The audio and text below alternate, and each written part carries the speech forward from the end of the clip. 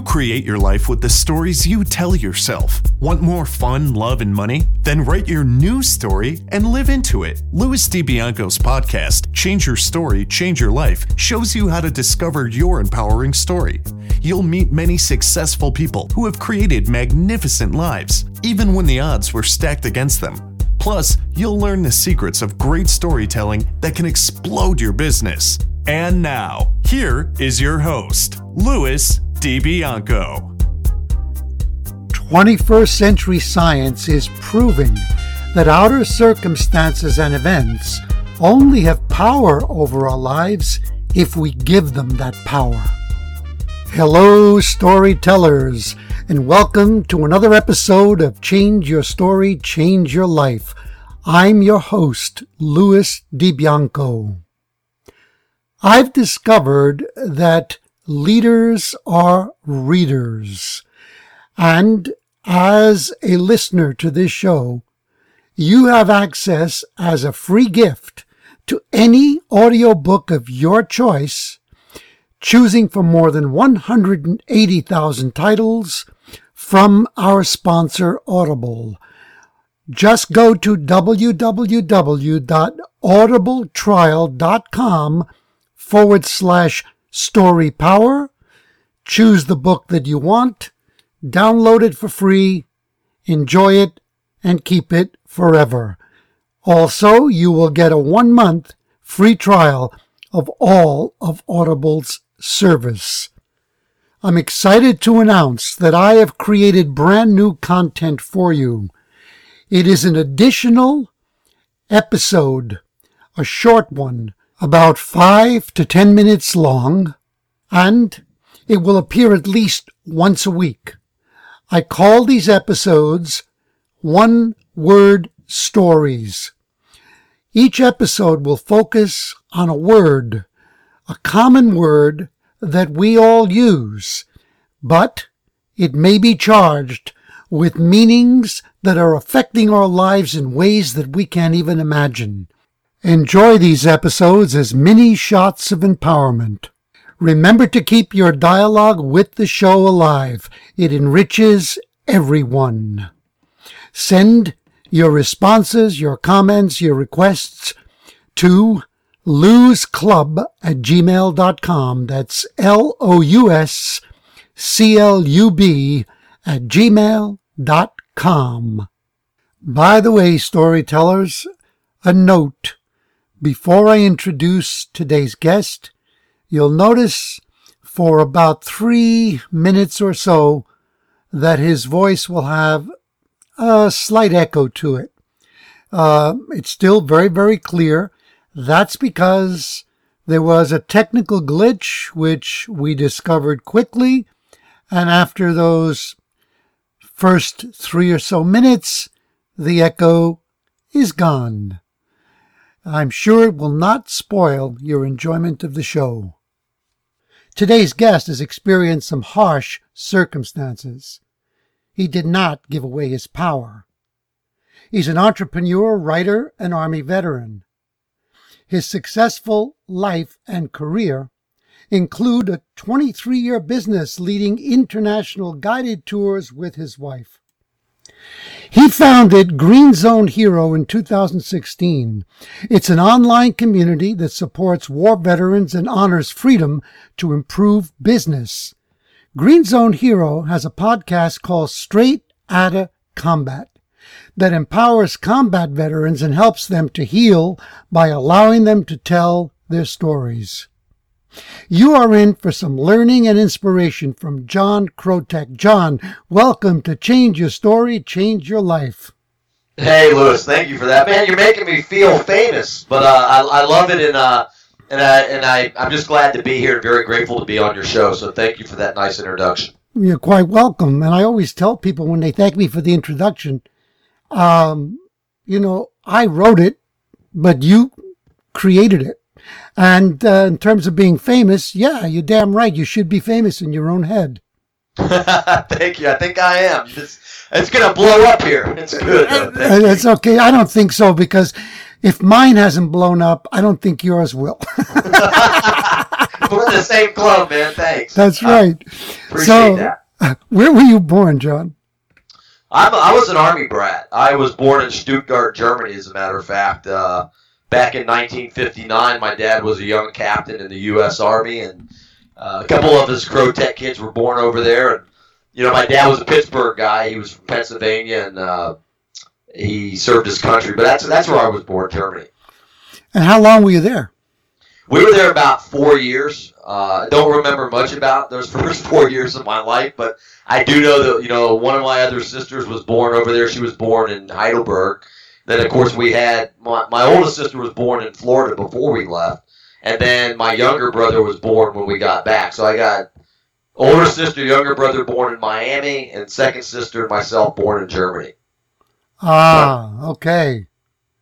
Yeah, so got back to the States in 1964 it was, and then the rest is part of that history you just talked about. Okay, got it. John, can you share with us what it was like to grow up as an Army brat? You just grew up with a sense of, sometimes you felt ignored, but you grew up with a sense of duty right off the bat. It's kind of, you moved around a lot, but I don't know. It's something that instills something in you. It's just being around Army posts and being around Army people. It's just very formative. I don't know if I can explain it any better than that. It's, I've talked to a lot of Army people and, Navy brats and Marine Corps brats, and it's all kind of the same thing. It was like an indelible mark left on you for God and country or something. It's very, very strange, but there's a story we can tell, if you, in mind, where my dad used to drag us to these Civil War battle sites every year, and there was in Virginia once, his description of the Battle of Spotsylvania, when it was solidified in my heart and soul what America truly meant to me. And it's kind of an interesting story, but yeah, so I'd have to just say it just instills something in you. I'd have to say pride, some type of pride factor going on. Are you familiar with a guy named Tim Larkin? I am not. Don't know Tim. Who is he? Well, I only found out about him yesterday because he did a podcast interview on the Genius Network with Joe Polish. He's a Navy brat, and he was a Navy SEAL. And he wrote a book called When Violence is the Answer. Very controversial. It's fascinating. If you really want to learn more about him, I think you'll relate to a lot of what he has to say. You can go to the Genius Network, and it's one of the latest podcast interviews. It's in depth. It's an hour and 20 minutes. Joe Polish interviews Tim Larkin, but yeah, it's quite something. And of course, he was a Navy brat, and he kind of articulates some of the stuff that you just said to me. Well, I could see where it could, I don't want to label anybody, but I could see where it could definitely take your mind to another place where violence does become an answer. See, I looked at the way I was raised in my bratness, if you will. I looked at it as just a sense of duty, that it wasn't, I never even realized at such a young age the destruction of what a military can actually do, and didn't really even figure that out till I was actually active duty. And then when you see the full power of an infantry division, it's like, holy cow, this is kind of crazy. Why are we doing this? Well, you really need to listen to the interview because the title is provocative. His publishers didn't want him to use it, but when you understand what he's talking about, it makes total sense. And this is coming from me, and I'm not a military guy, but I understand what the guy's talking about. And it's just fascinating stuff. But, hey, this is not about Tim. This is about you. Yeah, great. So I'll try to see if I can get it. I got it written down. I'll see if I can, pay attention to that sometime later today. So who was your greatest influence when you were a kid? Was it your dad? Yes, in a living sense, but my greatest influence, when I was in junior high school, of course, it was probably an escape, but I was fascinated by biographies, and it was always biographies of Americans, it seemed, but usually presidents. And so my greatest influence was presidents. Thomas Jefferson, of course, and Washington, and the stories of these guys in their earlier lives, and Abraham Lincoln and Teddy Roosevelt and FDR. Those guys were my influences. Of course, my dad was a huge influence. I mentioned earlier he had grown up in Pittsburgh. Now, I never, I grew up in Florida. I guess he would have considered us soft back then because in his neighborhood, if you strayed over into the Romanian neighborhood, you got your rear end beat. If you strayed over into the Russian section. So he was Croatian, and my grandfather came to the United States in 1898, met my grandmother here on my dad's side, and he was an open foundry foreman for 37 years in Pittsburgh. Never really learned the English language, but raised 7 kids. And so he was probably an influence too as my grandfather. Work. He was a working kind of guy. Yeah, it seems like they gave you that sense of accomplishment, even entrepreneurship, They probably did. And you know what they really gave me, though, Lewis? And this is, they really gave me a work ethic, but they also, somewhere in my core, something about the heartbeat of America, that something about America being this vehicle that people can utilize and live and prosper if they give it their all. And my dad was very fortunate to know how to play the sport of American football, and so he basically got out of the Pittsburgh ghetto and went down to Miami and played football at the University of Miami, where he met my mom. But 2 of his brothers, actually 3 of his brothers, served fighting the Nazis and the Japanese during World War II. And one of my uncles was in the Bay in Tokyo when the Japanese signed the surrender. His other 2 brothers flew for the American Army Air Force, flying combat missions over Germany. One of them was a co-pilot, 26 or 27 years old, flying missions. So very early on, this love of country was one of the major influences those people gave me. That's wonderful. Now, did you have a childhood dream of what you wanted to be when you grew up? Well, gosh, I think we all do, but of course, my story, I was assaulted at 11 years old, and when that happens to you, doesn't matter if you're a boy or girl, it does something to you. And what it did to me is it caused me to disassociate myself and to split. And so what my visions were, my dreams were, was to be this phenomenal hero of some sort. So I grew up watching, the classics, Ben-Hur and, The Dirty Dozen, and, always identified with some type of hero figure. And, those kind of movies had a big influence on me. The good old MGM, huge movies with huge messages. And, I just wanted to be somebody's hero. I wanted to be a hero. I wanted to be that guy that was this noble character that saved the world. And maybe I think some of it stemmed from the intense feelings of not feeling like that person and feeling something much different. So that's kind of what assault does to you. You almost split, and it has a very interesting impact on your self-esteem. No, I'm sorry, when you say assault, do you mean sexually assaulted? I was at 11 years old. It's part of my journey, and I escaped into movies and creative writing, and trying to come to grips with that. I remember being a storyteller, in the 5th and 6th grade. I used to tell ghost stories and horror stories, and all the kids loved listening to me. But it was more of an escape for me to try to forget about that event that happened to me at 11 years old on a childhood sleepover. Wow. What's powerful about that is that, language is so important.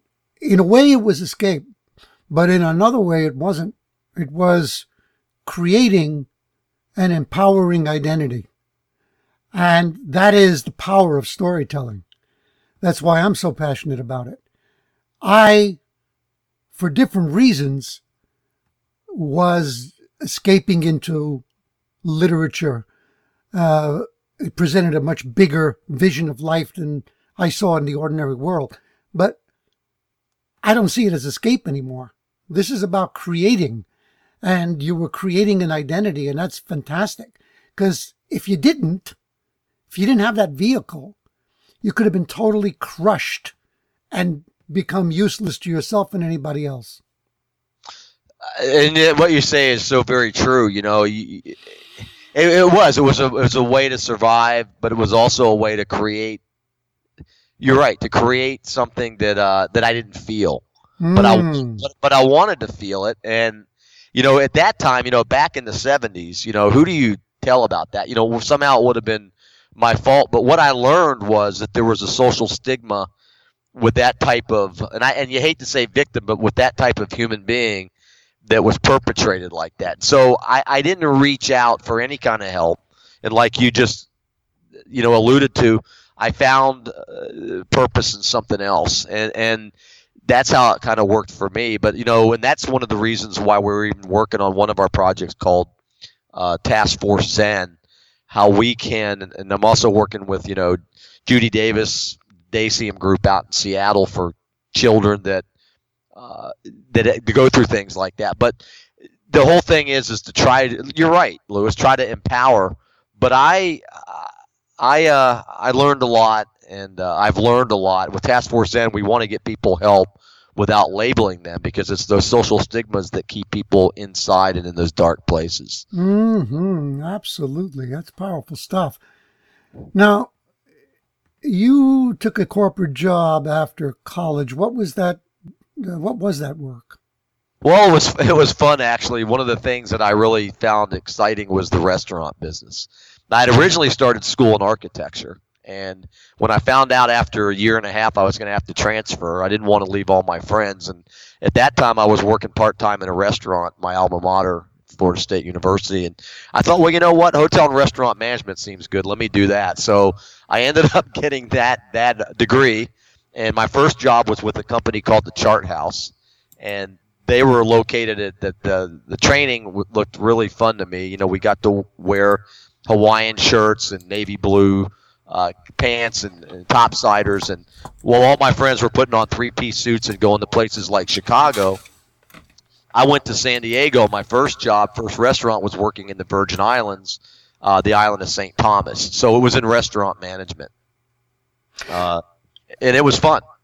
It was fun, but I believe you've indicated that it still left you hungry for something more in life.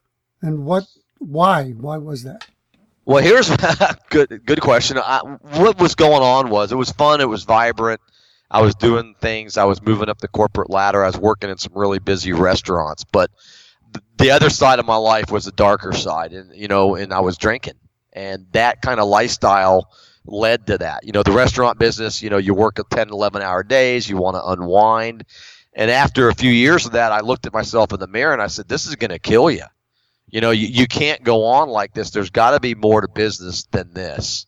And, it's a wonderful industry to be in, the restaurant industry. But for me personally, because of my, the things that happened to me and my escapism, I was drinking way too much. And so I thought to myself, you know what? The Army, I was 27 at the time too, which is pretty late. But the Army was offering at that time 2 and 3 and 4 year enlistments. And I felt out of a sense of duty. I was the only child in my family that went into the military.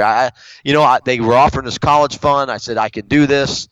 And I raised my right hand and I did it. They wanted to give me a direct commission because of my college degree and wanted to put me in food service. And I said, no, I don't want to do that. I just want to serve my country, get the money for college, and live my life. And it really, the Army was a turning point in my life, one of the turning. And what experiences in the Army would you say impacted you the most? Well, the very first thing that I learned is that it doesn't matter who you are, what your background is. You're all one force, one team, if you will. And so that was really interesting, and I enjoyed that. I'd been a wrestler in high school, and I understood teamwork. But the biggest thing was that they break you down to build you back up, but it's this one mission concept that I really liked in this, and also the leadership structure. But I learned that if I just did my work, and that I was going to be rewarded for it. I didn't have to go over and above beyond the call of duty, which overachievers sometimes do, but I was finally recognized by my peers, and that really felt good to me, esteem-wise, but also I felt like I was serving the country, and it was a positive thing. I was very fortunate to have most of the guys that were my leadership were Vietnam veterans, and they basically took me under their wing, and they molded me into being a really good soldier.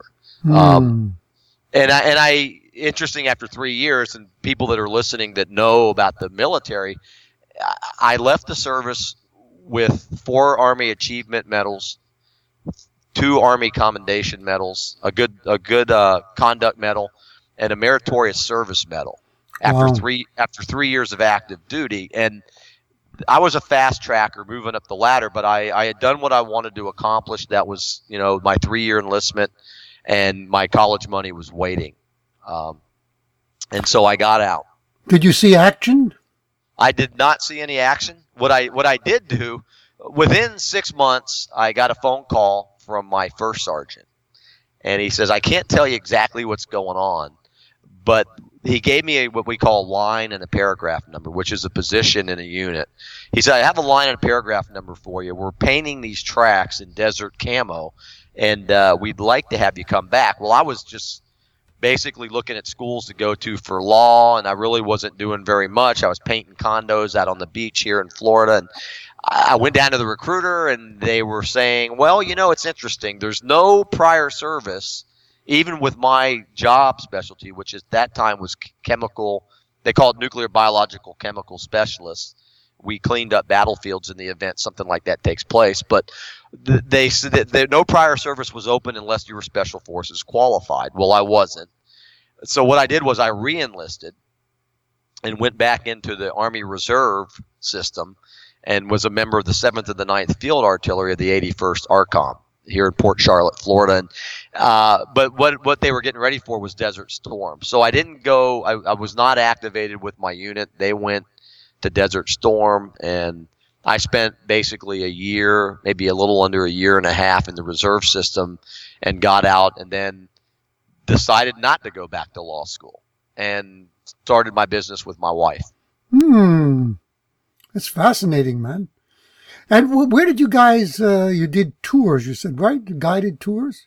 But it didn't start out like that. What we ended up doing was I met my wife, and we started a business here in Sarasota, Florida, selling middle-of-the-road to high-end travel equipment, boots, tents, sleeping bags, clothing, those kinds of things, sleeping bags, but really the good stuff. And so that business really went well. We were pretty much successful right off the bat.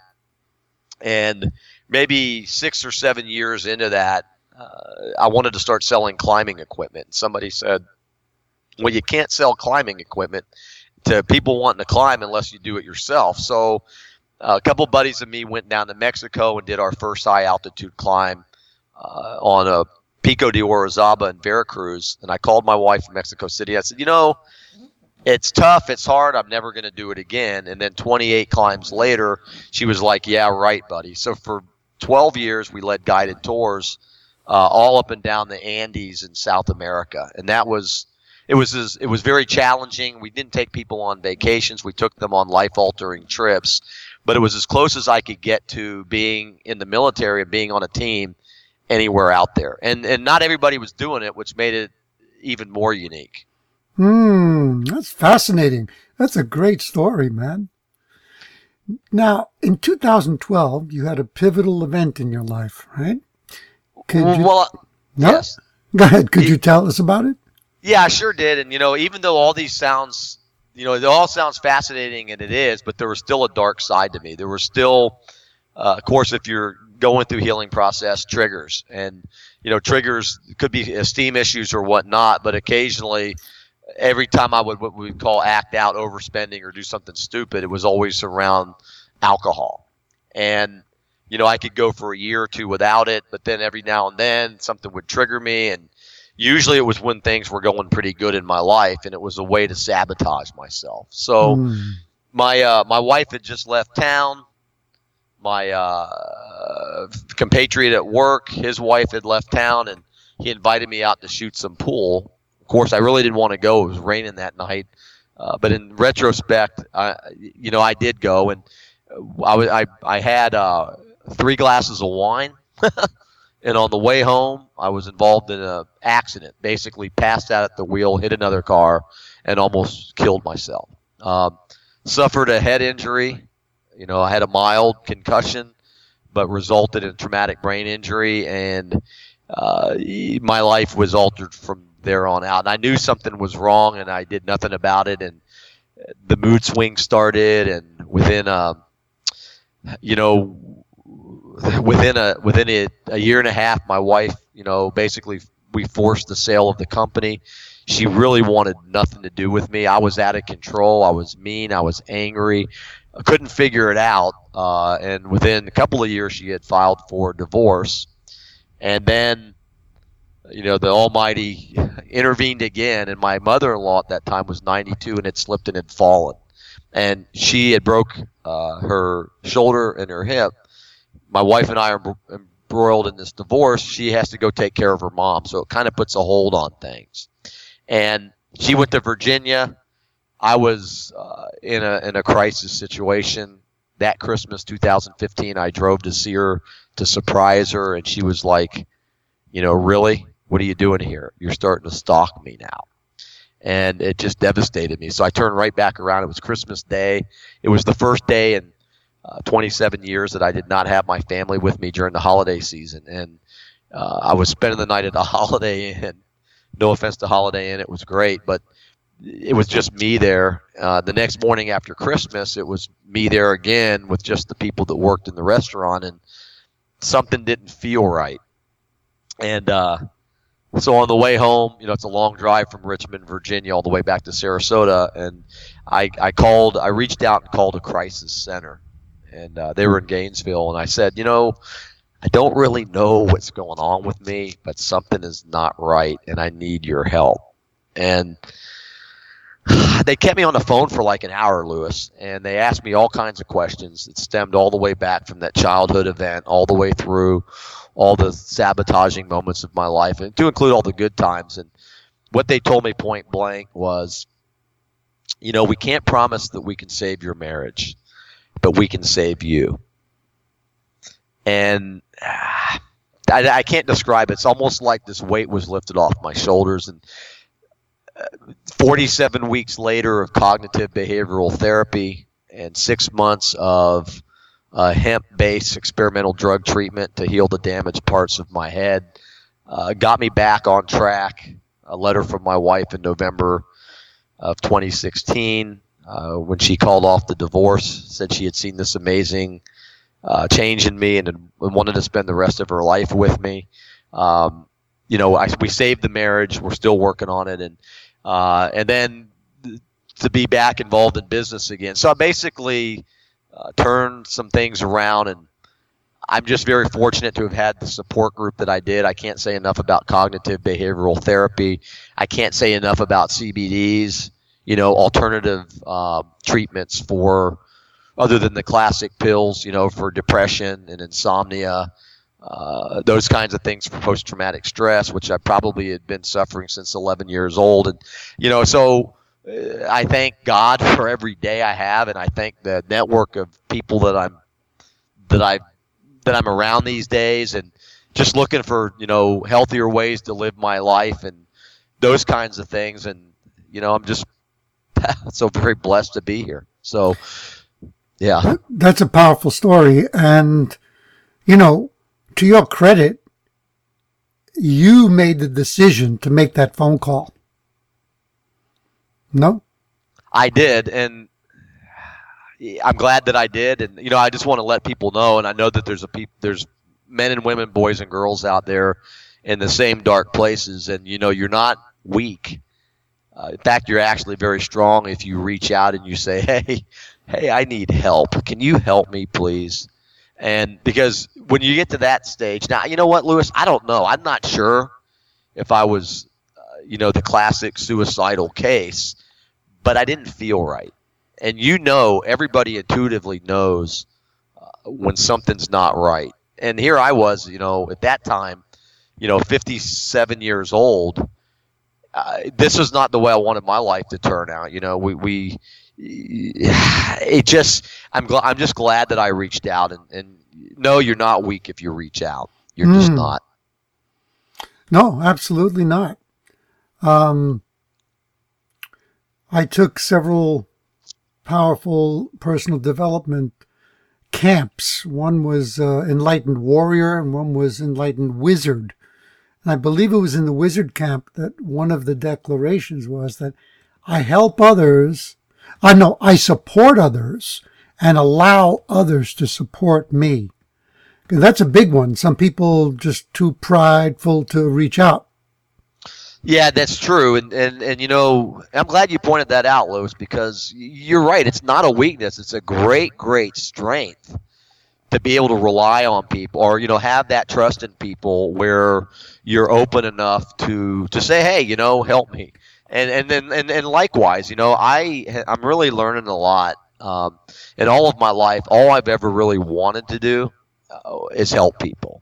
And, I'm not really sure where that came from. I think my dad had a big impact on it, but I used to look at people's faces and I used to watch people all the time. We all like to people watch, and not in a crazy way, but I used to see how people used to interact. And when somebody's mean to somebody, you can see pain in that other person's face. And somehow I identified with that pain at an early age. And I always just wanted to make people feel better and empowered. And I'm learning ways to execute that now, and that's kind of the mission that we're on now with the company, but also with the people that I'm around. I'm thinking a lot more healthy about myself these days, and I'm practicing, what do you call self-care, and I don't know. I'm in a good place right now. Beautiful. You sound it. I can hear it in your voice. The energy is wonderful. So why is spirituality important, and how would you define it? And it's different for different people, but great question. Thank you for asking that. I think that on any journey or in any journey, when it's as powerful as overcoming yourself, especially when you can't do it, you have to, there's a little bit of humility involved. And you can't look at the human race or look at this planet and think to yourself, there's got to be something bigger than just me. And we had talked about this earlier, and I remember my dad when I was, 14 or 15, we were at the Battle Spotsylvania battle site, and he was explaining the war, the Civil War battle that took place there, and he's talking about the North and the South. And I asked him, I said, Dad, why would anybody from the same country want to kill each other? And he looked at me and gave me that classic Army officer look. He said, son, there's things bigger than you on this planet, and one of them is America. And I think when it comes to spirituality, there's something bigger than all of us here. There's some kind of cosmic force out there, and I don't pass judgment on anybody. I choose my path, and I don't label or I don't pass judgment on the path that others choose. But I think that's a foundation for the journey, is that there's something bigger here than us. And I believe in God, and whatever that means to you is what it means to you, and I respect your decision. But you can't do this alone. Mm-hmm. I don't think we can do it alone. I think that we just can't do it alone. That's a great answer, my friend. Thank you. What motivated you to begin Green Zone Hero? Well, we we had started a company called Green Zone Heroes about 2.5 years ago. We were going to do at that time, these obstacle race course companies were taking the world by storm, and we wanted to do one. But we wanted to do it in a way that helped veterans. And I, unfortunately, at that time, I was in the middle of my psychosis or my out of controlness, and I picked a business partner who was not who I thought they were. And basically, the company fizzled out, and a lot of money went missing. But anyhow, what we learned in that was that every company in America, especially, but now we're learning Australians, Canadians, and UK, and our partners there do it too. Every company or business in the world that I just mentioned, most of them do something for veterans. And we learned that when we tried to do the obstacle race course company, but they don't tell anybody about it. So we created this online community of companies that honor freedom, and they honor freedom because they appreciate veterans, active duty, and their families. We created this medal system. By the way, we're a for-profit company, and we actually give these companies actual tools and strategies that work to improve their business. So our moniker is, we honor freedom to improve business. A green zone is a safe place in a combat zone. A green zone hero is a company that appreciates freedom, and they exercise and we recognize them by being a member of our online community, and it's working. We've been in business for 25 months. We're now in over 30 states. We have over 600 location members. Harley Davidson, Boar's Head Provisions. We're getting some really good corporate support at a higher level, and it continues to grow. We now have partners in Canada, Australia, England, and we continue to put new members in every day. Describe what you guys actually do, because I understand the concept of supporting veterans, but can you paint a picture of, let's say, a company was attracted to those values. They came to you. So what would describe the dynamic? What happens?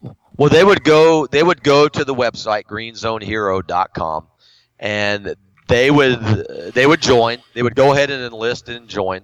And what would happen is they would get a listing page that's very interactive, so almost like a mini website inside of our website portal. They can put video on, images. They can pick out the medals for the 5 different things that they do for veterans. We have a patented cyber medal system. And then once they became a paid member in our organization, we would send to them a best practices guidebook, if you will. We have a manifesto. We have community outreach tools. We have digital tools that they can, interactive digital tools. We have case studies that we put together. So we don't tell these businesses how to run their business, but we give them the tools and strategies to differentiate themselves from their competition. So then they become a member of that. We spend a lot of money on the buzzword of today, which is search engine optimization, but we work with taglines and we work with keyword sets, and we pay a lot of money for that company. They're based here in Sarasota, but they also have an office in Chicago, and then they work the search engine optimization to get you on the first, second, or third page of Google, which is what everybody promises, but we're actually working hard at doing that. So, we're a great value. I'm not here to do a sales, but it's $500 a year, and that's a great value for any company that's doing things for veterans and wants to tell the world about it. So to belong to your organization, it's $500 a year? Yes, sir. And yes. And then they get all of that. They get all of that training? Yes, they can do that right online. As a matter of fact, we just created a client services department. We're putting it together as we speak. And the lady that runs that, her husband has been in the United States Marine Corps. I think he's at 20 years now, but she's a mother of 5. She went to James Madison University, and Leslie is going to be running our client services. So now, as we move forward, we continue to improve the things that we're doing. The coolest thing is like what you're doing here, Lewis, is the podcast. And, your platform is phenomenal because you allow people like me to come on and tell the story, but your passion too comes through. And that's what we're doing now with these podcasts. You've been at it a while. We just started 4 months ago, but we have Straight Outta Combat Radio, which is empowering our veterans to tell their stories, to let people know that they're not broken, that they have a lot of skill sets. And then we just started Angel Brigade Radio, which tells the story of our Gold Star families who have lost loved ones in combat. So a person pays $500 a year. They get access to this training, which helps them build their business. And the veterans are benefited how exactly? Well, let's just say you and I fly to Tacoma, and we want to plug in. We want to go get a hamburger, but we want to go to a business that's friendly to veterans. So we plug in veteran friendly, or if we're working on a Green Zone Hero app, we find a restaurant and, oh, wow, here's Green Zone Hero. By the way, we can go get a sub right here in downtown Tacoma. That's how it really works. And so what we do, veterans will have access. There's two sides of it. There's the veterans. We develop that base, going to visit it to find out who in their area actually cares about them. And then there's the businesses that can actually be recognized for what they do. So it's really all about commerce and honoring freedom. And that type of scenario, it's a, hear the dog barking, there's a dog next door barking. It's an online community, and veterans can visit there. We continue to, I think we've got, in Southwest Florida, there's 500,000 veterans in Southwest Florida. Florida's the third largest state for veterans. But California and Texas, New York, and there's veterans everywhere. There's 23 million veterans in the U.S. alone. Canada's covered with veterans. I was just in Saskatchewan last October in an event up there for veterans, and I was amazed at the outpouring of support from the Canadian citizens. And, if you're doing something for veterans and you own a business or a company, join our network now because it's growing and you want to be on our team. One thing that's interesting too, and I'll point this out, if you own a company and you've lost a loved one in combat, our company wants to give you a listing in our community forever for no charge. That's the least we can do as American business people, and for your great loss. We're doing a lot of things with the podcast series too. We're working with Harley Davidson on interviewing combat veterans who work for their company, and we're just doing some really interesting things. And I'm just trying to take it one day at a time and pinch myself to see if it's really real and happening. I love what I'm hearing. I don't. Maybe I'm a little slow. I'm still trying to understand. Okay, let's say I'm an entrepreneur with a business, and I say, wow, I can get great help here to advance my business, to get myself onto Google's first page, etc. So I join, and I give $500. Now, what else do I do to actively support veterans? Well, it's a good question. There's 5 different medals that we award. And this is what the companies, they do one of these 5 things. Every company in America does. They have maybe special pricing for veterans and military. Maybe they're veteran owned or they're managed by a veteran. They hire veterans. The one we like, they hire disabled veterans. And then let's just say your business gives to the Wounded Warrior Foundation. We give a medal for that. So you have the opportunity to have 5 medals. Most companies are doing 1 or sometimes all 5 of these things already, but there's really no way for people to find out about that. They either have to let their customer base know through word of mouth or somewhere embedded on a website. Well, imagine being part of a network of like-minded business people that do one of those 5 things for veterans, and you get tools to actually make it happen. Now, I'll give you a real quick story here. It's a true story. I was in Virginia last summer, and I got a call from a young lady in Austin, Texas, and she said she had been working out in a gym. She was a massage therapist, and she had heard 2 veterans talking about Green Zone Hero. Now, I had just been at a workshop out there, so some people found out about what we were doing. And she says, I give 10% discount to active duty military veterans, first responders, and law enforcement. She says, and I just want to help build my business. Well, when she heard what we were doing, she says, okay, I need to join. She joins. We send her the tools.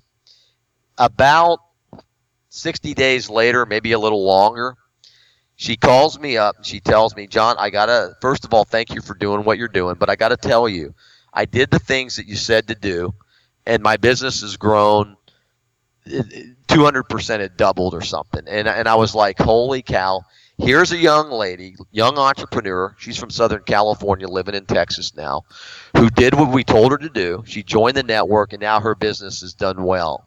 And we're hearing more and more stories like that. It's one thing. Let's say, Lewis, you and I own a restaurant, and we say, okay, come in with your uniform on. We'll give you half off. That's great. That is phenomenal for the veteran. It's good for us. We get business. But we've heard time and time again that it's kind of self-serving when we're doing it on our own. This lady said that when she finally put our sticker on her website, it gave her almost instant credibility. So we joined Green Zone Hero, you and me, Lewis and John. Our restaurant joins this network. It's an entirely different thing when you're a member of a network than when you're just saying it yourself. And what we're starting to see is that people understand that. We've got mom and pop shops. We've got larger companies coming on board that see the value. I'm not at liberty to talk about the companies we're talking to now, but there are some high-powered large corporations that we're in talks with about how we move forward and create these partnerships. It's to put it in nuts and bolts. It's an online directory of companies and individuals who appreciate and honor freedom. That's what it is, and that can be so many different things to so many different people. Of course, we're trying to stay apolitical. It can be a hotbed. We're just about business, and we're about driving commerce to companies that care about freedom. I love it. It's really, now that you paint the picture, it really pops out and it makes sense. And it's definitely something that will grow and should grow. And kudos to you for creating it, my friend. Well, thank you very much, Lewis. And I had a lot of help, and I got great people on our team. And I just, like I said, I can't say enough. We read this so many times. We do, to be grateful. The biggest thing that I have always, because when I was coming along, if I ever made a mistake, I learned always the hard way. And what I've learned now at this late stage of my life is that maybe it's the beginning of my life, who knows, but what I've learned is it's okay to make mistakes. So anybody listening out there, you're going to make mistakes. Don't beat yourself up for it. We do them all the time, and that's probably one of the largest hurdles that I had to overcome in this whole process, is to realize that it's okay to make a mistake. I want to take it a step further. What we're learning more and more is that it's not just okay. It's necessary. And I believe I forgot the man's name, who's one of the head honchos at Google, but he won't hire somebody unless they demonstrate a willingness to fall on their face and make fools of themselves and make mistakes. What they found is that children don't have that crazy judgment in their heads. So if they are doing something and it doesn't work, they just plow ahead, and they take another approach, and they keep doing that. And unfortunately, we develop ego and judgment, and we want to be liked. And that's when we start to feel, I made a mistake, I look bad. And that is what holds us back. So very, very true. And you're right. We're starting to learn so much about the human mind and human interaction, and all of these things. I was in a sweat lodge once with a Lakota Sioux Native American Indian once, and talk about a humbling experience that was. But what he taught me was, or what I learned in that experience was, we're all in this boat together. Whether we believe it or not, there's only one planet, and we better darn well appreciate each other. And that's kind of, you talk about ego, but there's these practices that have been around 7,000 years or longer that take you out of the ego. And the ego is a whole other episode, but it's so true. You make mistakes and you learn from them, you dust yourself off and you just move on. And that's a great thing that Google guy is doing, because I'm sure his team is there, seasoned with salt. Oh, yeah, absolutely. And I totally agree with you about, by the way, if people doubt this, if it sounds airy-fairy, if it sounds woo-woo, check this out. Physics. What quantum physics is teaching us is precisely this, that we are all one, that it's all energy, it's all connected. And that was one of the things that we learned in Wizard Camp. I am connected to everything and everything is connected to me. And it's so true. Fascinating stuff, man. Fascinating stuff. So you speak about a paradigm shift that's needed in business today. What is it and why? Well, the paradigm shift is we have to go back to our roots. I think that somewhere along the way, maybe this has always been this way, but I think it's gotten maybe worse. Why are we in business? Are we just there to make a buck and to use and abuse each other? Why are we really in business? And I think that boots on the ground experience, talking to business owners, men and women, thousands of companies over the last 2.5 years, I get a sense that people want to believe in something again. And I think it gets back to something that I know is near and dear to your heart and should be to everybody's heart, is trust. Somewhere along the way in business, the key concept of trust has been lost. But I honestly believe people want it again. They want to believe in something again. And so with Green Zone Hero, we want to be that company that business owners and entrepreneurs can believe in. We want to perform and do what we say we're going to do. Are we going to make mistakes? You're darn right we're going to make mistakes.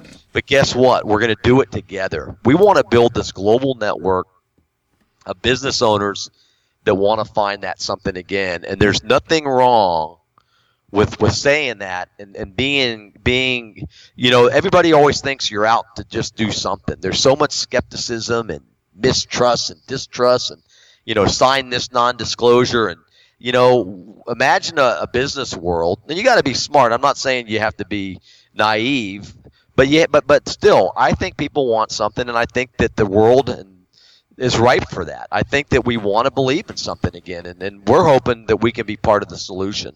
The Task Force Zen project is an opportunity for us, and also, Louis, I definitely need to have you on the front lines, but it's an opportunity for us to create a global network of what we're calling trauma healers that utilize different modalities from acupuncture to yoga that are willing to sign the agreement, the Task Force Zen operandi, if you will, to help heal people without labeling them. And what we have found, the stigma with labeling is what keeps people inside. And we hope to build a global platform that truly transforms, shifts the paradigm, if you will, for healing and commerce, and do it in a way that shifts the human condition. We believe that it's possible. We believe that people want it, and we believe we're going to get it done. And again, that's the vision. It's a couple years. That who knows? It might be here next year, but that's what we want to do. Is we want to create this global network, and there is a paradigm shift coming in business. People are tired of the way it's being done. They're tired of not being able to trust their brothers and sisters, and we want to be part of that solution.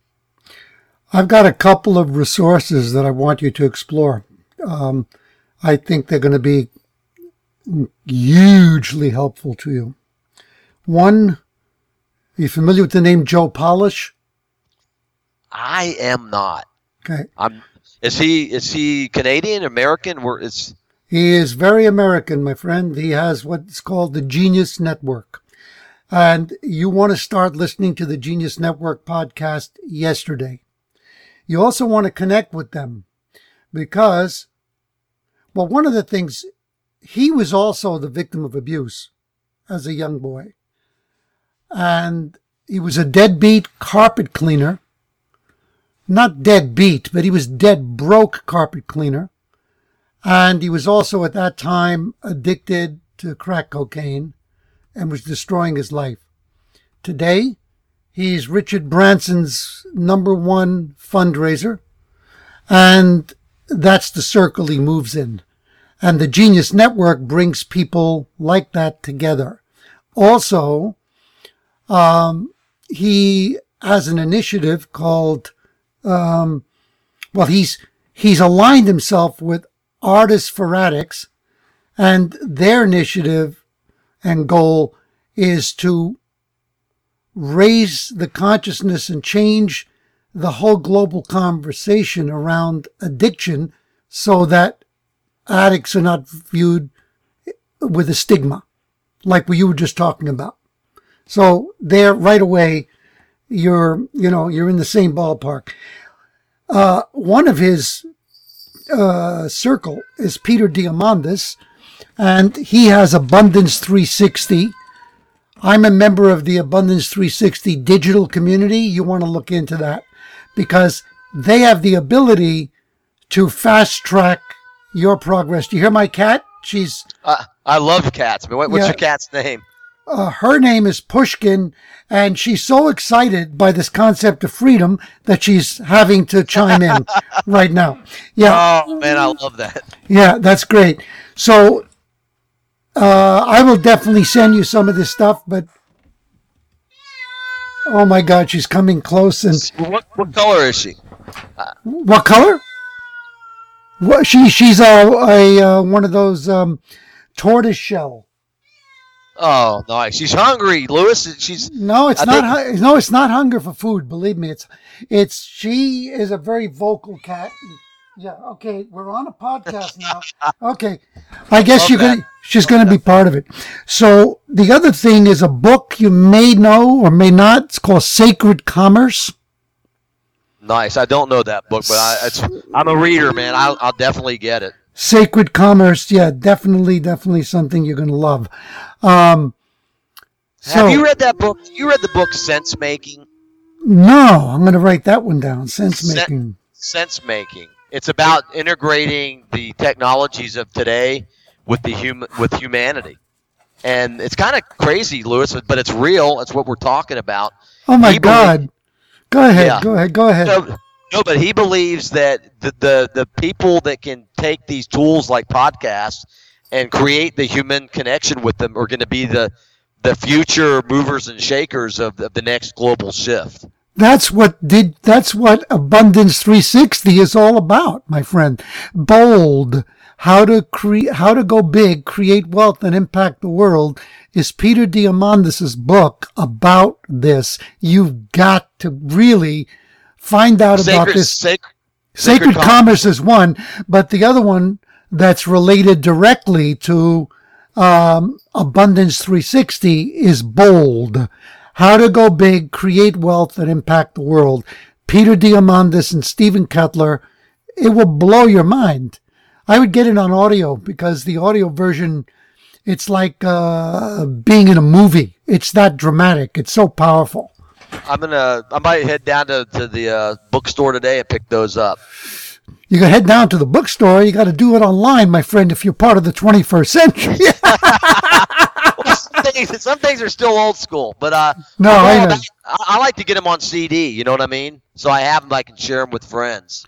Well, the Bold you can get. That's what I did. I got Bold as a CD program, and then I just put it into my computer and can listen to it. It's just amazing.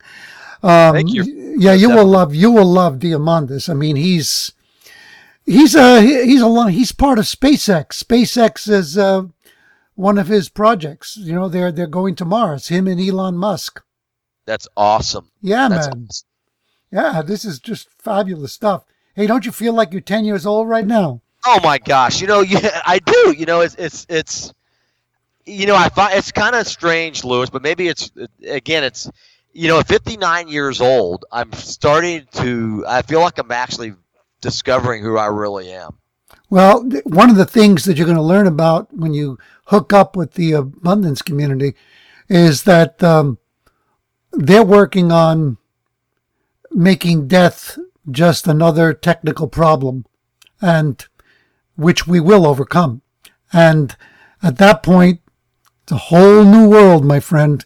Oh my gosh. No, really. Yeah. I mean, I believe it. I believe, a guy can be walking around at one point and you run into this very attractive person, and you're in a conversation. And how old are you? Well, I was 162 yesterday. And what? You look like you're 30. Yeah, I know. Anyway, that's a whole other story. No, man. I'm definitely going to. Now I got to go down and get those things. But I believe that. I've always been a big thinker, and along with those other folks, I mean, I feel very humbled. You know what? And again, I know you've heard this. There truly is a reason for everything. Yeah, I know. There's no accident. No. There's no accident. No, you and I were meant to connect today. Absolutely. That's for sure. And this is just the beginning. We're going to be lifelong friends, so it's all good. This is really cool stuff, man. Yeah, I got that feeling too. This is really good stuff. So, John, if you could wave a magic wand right now and change only one thing in the world, what would it be? More love. More love. Just and just more love. If I could just place more love on this planet, I think that we'd be in a wonderful spot. We're in a wonderful spot now. We just need more love. I agree. Beautiful. Do you have a favorite book? I got so many of them. I tell you, everybody's read The Code of the Extraordinary Mind. Maybe they haven't, but I just finished a book called The Sympathizer. Now, it's a novel about Vietnam, and I'm not giving it away, but it's worth the read.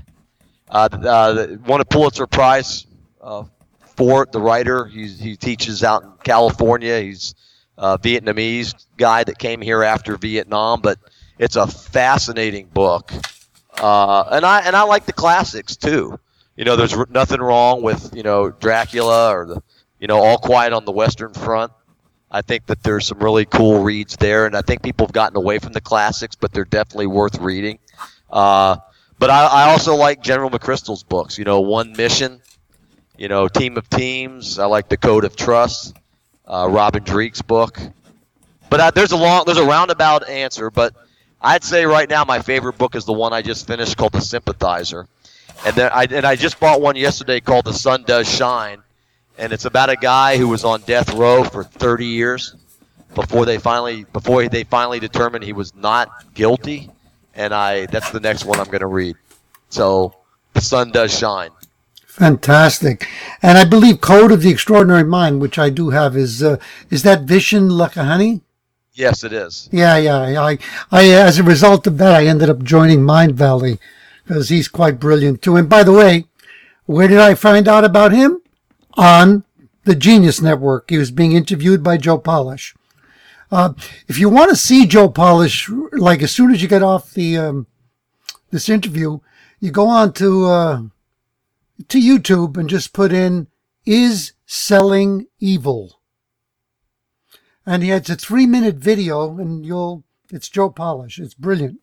Definitely is selling evil. Yeah. Do you have a favorite quote? Polarization only works in sunglasses, not in sustainable communities. Who said that? I did. I love it. Only works in sunglasses. Not in sustainable communities. Beautiful. And where do you see yourself in 5 years, John? In the same frame of mind, just in a bigger network of people that want to shape-shift the world. Want to be part of that, and I, it's about, there's so many. It's really about being part of something bigger than ourselves, and I I just want to be. I want to leave the world a better place. Well, I think you're already doing that. That's fantastic. And how can people contact you? They can go to, greenzonehero.com. There's a phone number on there. You can also email me, john@greenzonehero.com, JOHN. Facebook. I'm not sure what we're going to do with Facebook. They're having so many issues right now. But, if you can Facebook me, I'm pretty accessible, and I'm very good at getting back. And I'm out there. Just email me. If you're somewhere you don't want to be and you need to talk to somebody, just let me know. If you're a company that wants to join our growing network, feel free to do so. We'd love to have you being part of this global movement that we've started. And all I can say is I'm very grateful to be on your show, Lewis. And I'll be seeing and talking to more of you down the road for sure. And I applaud you for what you're doing as well. Thank you so much. Any final thoughts for our storytellers? I'll tell you what a good buddy of mine said when I was in one of those dark places. He said, "I know who you are. Keep going." And so whoever you are out there, I might not know you. Someday I might, but you know who you are, and you have a network of friends. Reach out to them and just keep going. Friends are very important, and I was able to reconnect with some as part of my own healing process, but, keep going.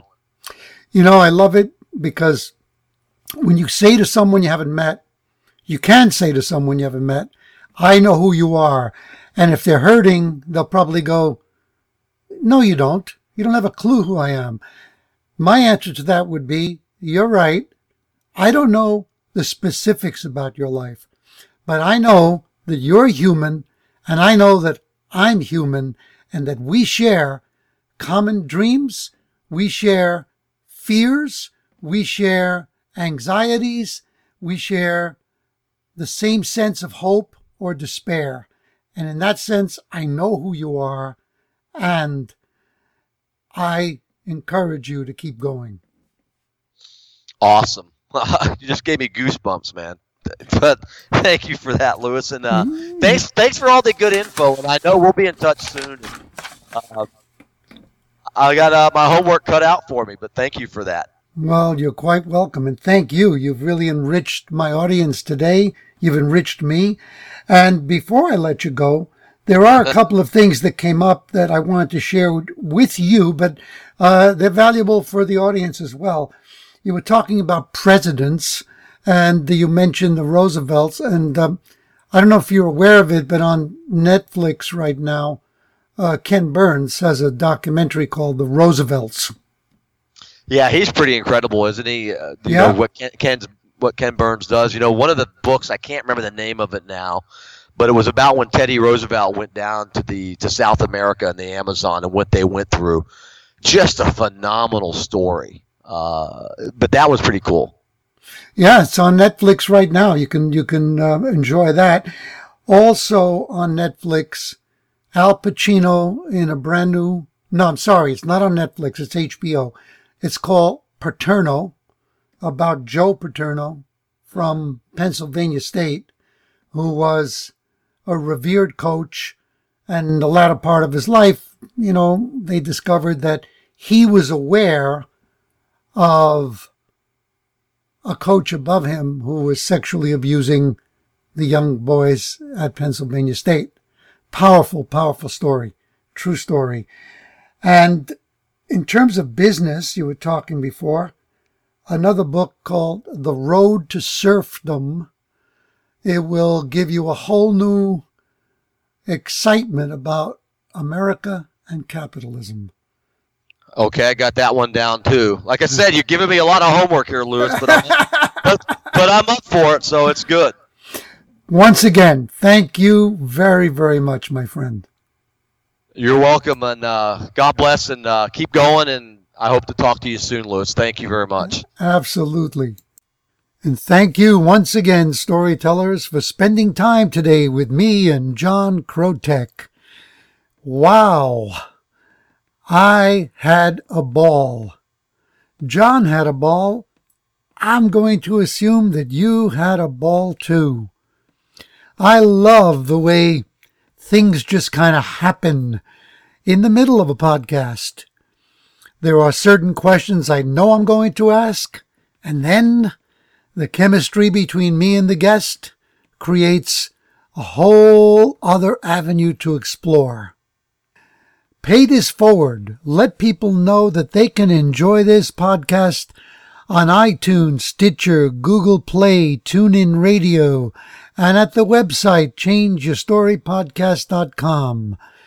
Always remember that you have a gift waiting for you at that website, a downloadable free ebook that I created called Storytelling Secrets for a Rich Life and Business. You know, today, we didn't just talk about one or two books. We basically talked about a whole library of life-changing, exciting books. Please take advantage of the offer from our sponsor, Audible.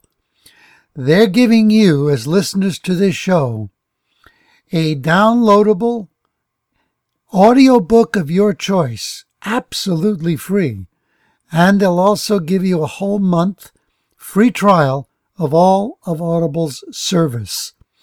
Go to www.audibletrial.com/story power. Another note about paying this forward. If you enjoy this show, please go on to iTunes, leave a short review of the reasons why you think the show has got value, and give it a rating. Sure, the best rating you can give it is a 5-star rating. Will I be happy with that? I'll be thrilled. Give it the rating you feel it deserves. John left us with a lot of rich things to think about and implement in our own lives. And one of the key themes that jumps out at me, especially when you consider the company that he created and that he's passionate about, is this whole idea of contribution, not only as a way of enriching others, but as a way of enriching ourselves. So during the next week, look at what you do, how you show up in the world, how you make money, and ask yourself this: what can I do, what can I add to what I do that will definitely enrich me, but at the same time enrich other people as well? As a trigger, as an impetus to create that inner dialogue for yourself, begin with the question, how can I change my story and change my life? Tune in to the next episode of Louis DiBianco's podcast. Become unstoppable as you learn to change your story, change your life.